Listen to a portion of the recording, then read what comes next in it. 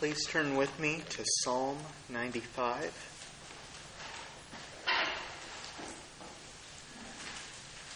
O come, let us sing to the Lord.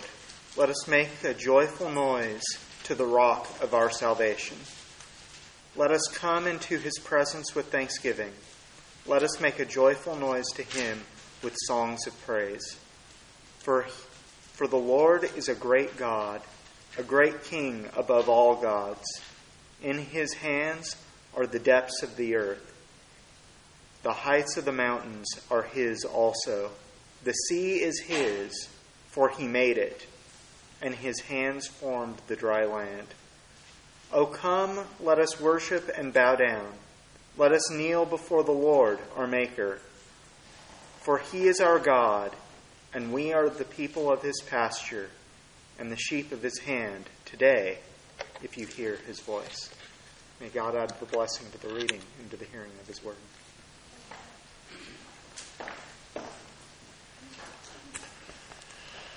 Father, may the words of my lips and the meditations of all of our hearts be acceptable in your sight, O Lord, our strength and our Redeemer.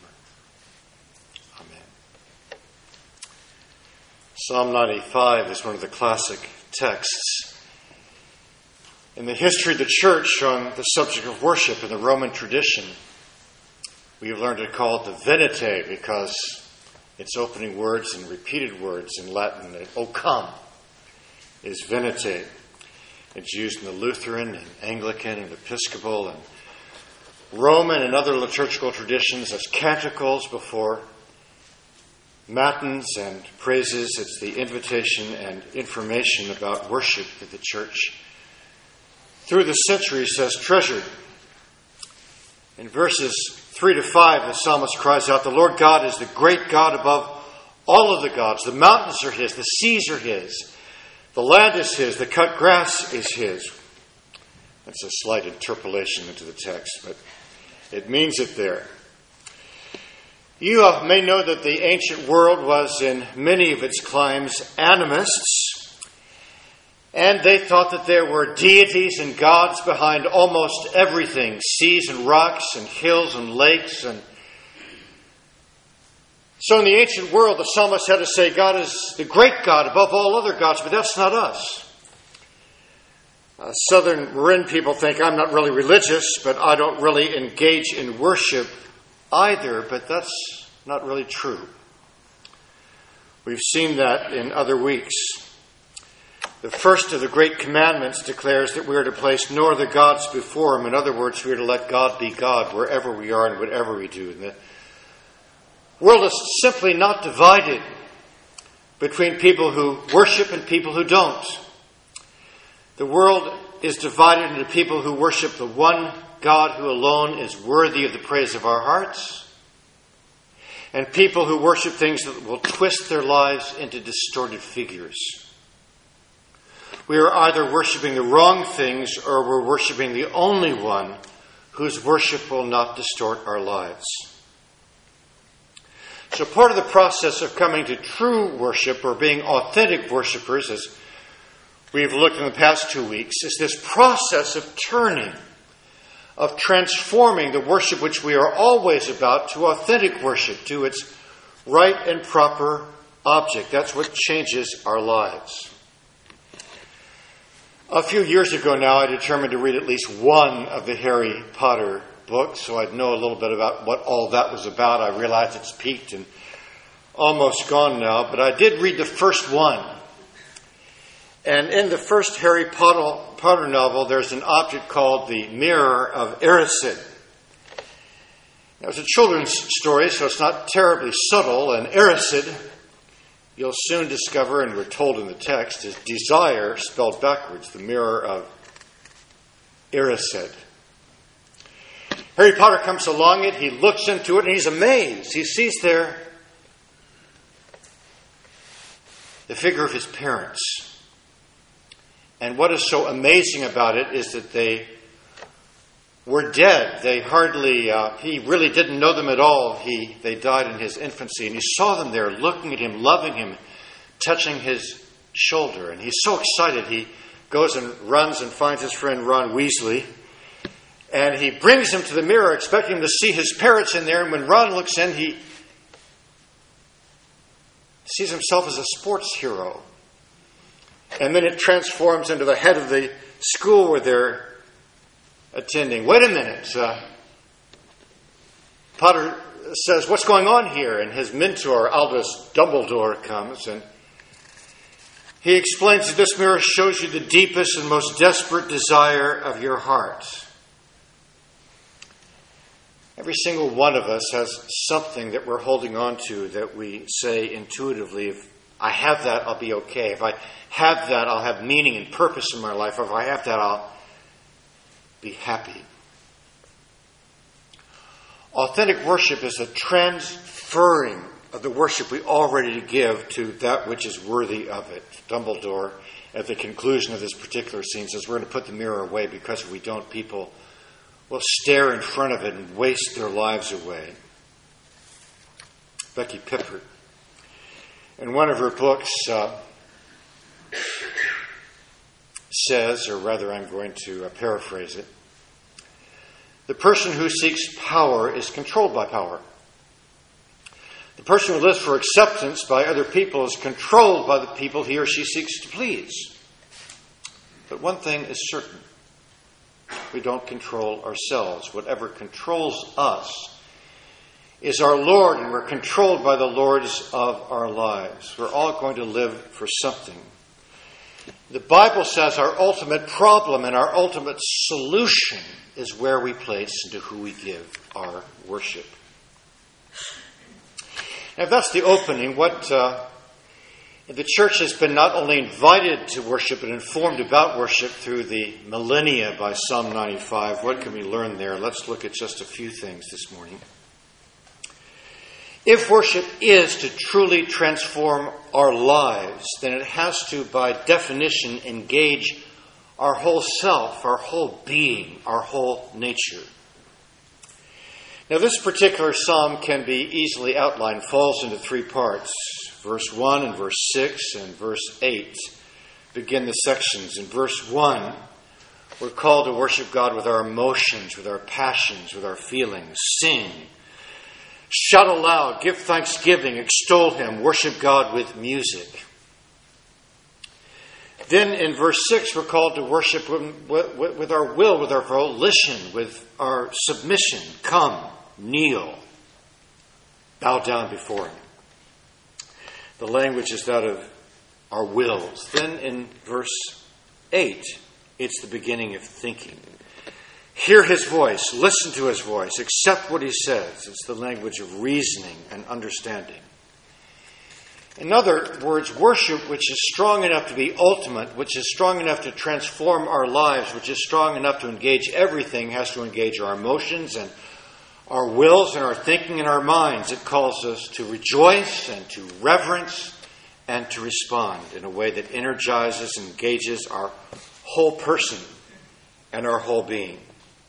If you affirm doctrines and beliefs without ever experiencing in your inner being a ravishing sense of beauty and joy, it's not authentic worship. Or if you weep or laugh or get excited, but it isn't rooted in an understanding of the very character of God, it isn't worship either. Neither bowing and kneeling without joy on the one hand, or shouting and singing without bowing and kneeling in reverence before the holy God on the other hand is real worship. So what is it that engages our totality, our senses, our whole self, our real being? The text focuses on the magnificence of God. Look at the first word in verse 3. For, because. And then he has a recitation, because God is great, because He's king, because in His hands are the depths of the earth, because the sea is His, because His hands have formed the dry land. Look down at verse 6. Come. Let us bow down and worship. Let us kneel. In verse 7, that word for, because again, because He is our God. And not just our God, our great God. He is our God. He is a shepherd. And He enters into a relationship with us and He makes us His people. All of the emotion, all of the worship, all of the transformation comes from the heart and head of the psalmist because he is about the activity of reciting and recounting and rehearsing and focusing on the excellencies of God. He's going over them. He's going through them. He's marinating himself in them. He is enumerating them. He is our rock. He is our God, the Great One. He is the great King. He is the God above all other gods, which means the ariseds or desires of our heart. He is the one who holds the valleys of the earth and the peaks of the mountains and the expanses of the sea. He is our maker, and he is, thanks be to God, our shepherd. He didn't have to be. The psalmist is reflecting upon all these things until there is an explosion in his life. God is above all. He is in all. He is through all. He is over all. And the reason we are on this planet is to recognize that and to celebrate that. The chief end and purpose of man is to praise God and to enjoy him forever. Charles Spurgeon was, if there is such a thing, and there is, a preaching prodigy. As a teenager, as an early 20-year-old, he was already a preacher of amazing power. I measured on my shelf the longest set. I thought it might have been, I hoped actually it was Karl Barth's Church Dogmatics, but longer is the set of sermons of Charles Spurgeon from his Metropolitan Tabernacle pulpit. It's about that long, the longest set I have. The first words, the first sermon that Spurgeon ever preached as a young man at 21, not ever preached, but preached in that setting. At 21 years old are these: the highest science, the loftiest speculation, the mightiest philosophy which can engage the intention of a child of God is the name, the nature, the person, the work, the doings, and the existence of the great God whom he calls his Father.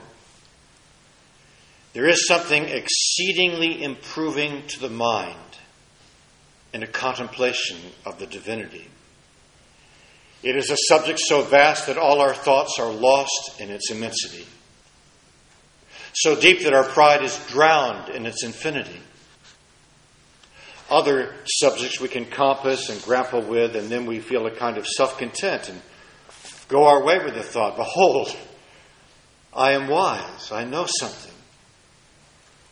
But when we come to this master science, finding that our plumb line cannot sound its depth, and that our eagle eye cannot see its height, we turn away with the thought, I know nothing. No subject of contemplation will tend more to humble the mind than thoughts of God. Great God, how infinite art thou, what worthless worms are we. But while the subject humbles the mind, it also expands it. He who often thinks of God will have a larger mind than the one who simply plods around this narrow globe. The most excellent study for expanding the soul is the science of Christ and him crucified. And the knowledge of the Godhead in the glorious Trinity. Nothing will so enlarge the intellect, so magnify the whole soul of man as a devout, earnest, continued investigation of the great subject of the deity.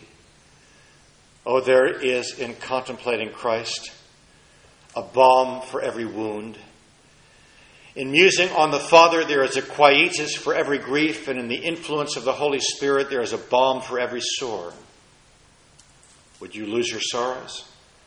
Would you drown your cares? Then go, plunge yourself in the Godhead's deepest sea.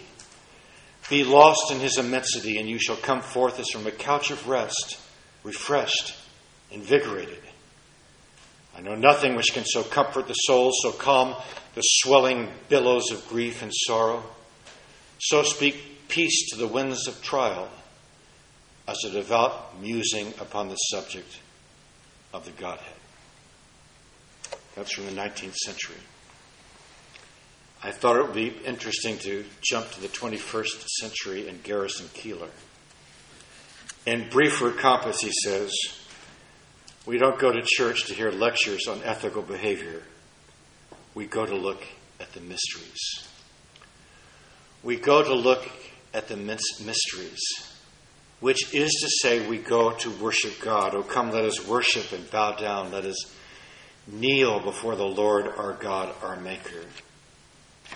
Note that the psalmist doesn't simply call us to worship God. He calls us to bow down. He calls us to kneel before Him. We have to kneel down in order to be lifted up. Bowing down isn't something we're much trained to do as Americans, and in its own place for very good reasons. We are a people of equality. We believe all people are equal, and we are equal one to another, and there is a place for that, but not in worship.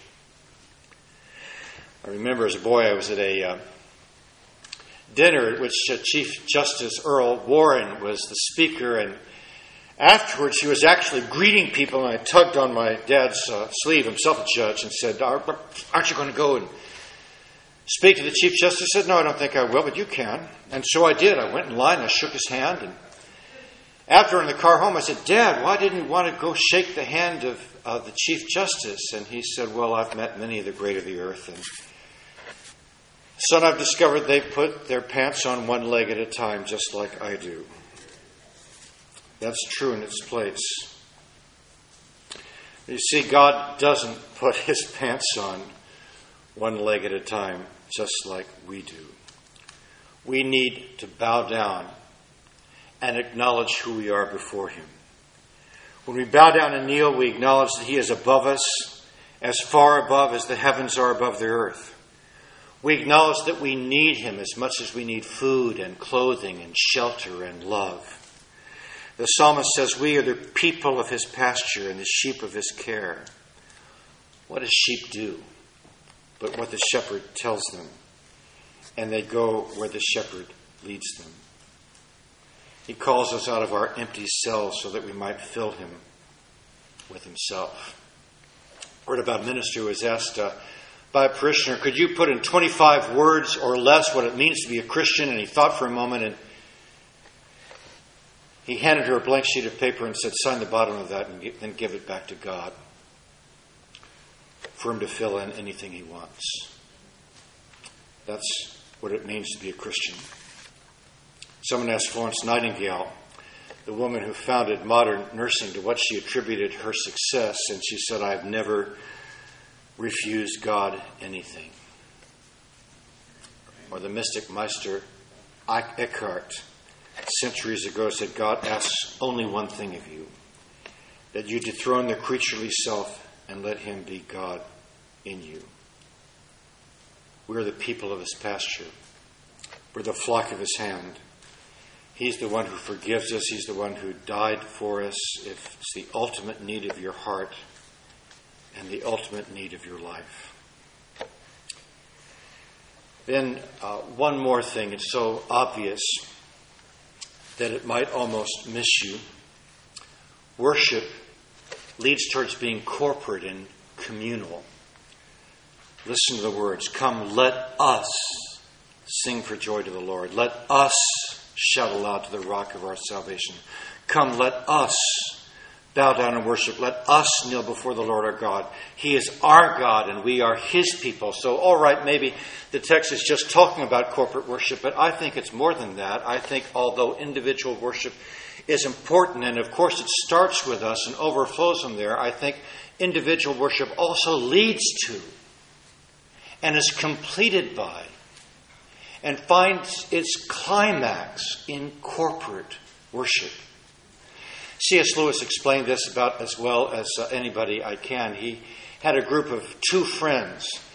He called them Ronald and Charles. It was J.R.R. Tolkien, the Ronald, and Charles was also the famous Christian writer and fantasist. Is that a word? Charles Williams. But he said in The Four Loves, when he's talking about friendship, when Charles died, I comforted myself somewhat by saying, well, I'll have more of Ronald through this. I won't have to share him with Charles. Then, to his surprise, as he ruminated on it, he said he discovered he thought he had less of Charles than before, because that part of Charles that was brought out and elicited by Tolkien, by who we called Ronald, wasn't there anymore. That facet, that dimension was missing. He puts it this way: in each of my friends, there's something that only some other friend can fully bring out. By myself, I'm not large enough to call the whole person into activity. I want other lights than my own to show all his facets. Now that Charles is dead, I shall never again see Ronald's reaction to a specifically Caroline joke.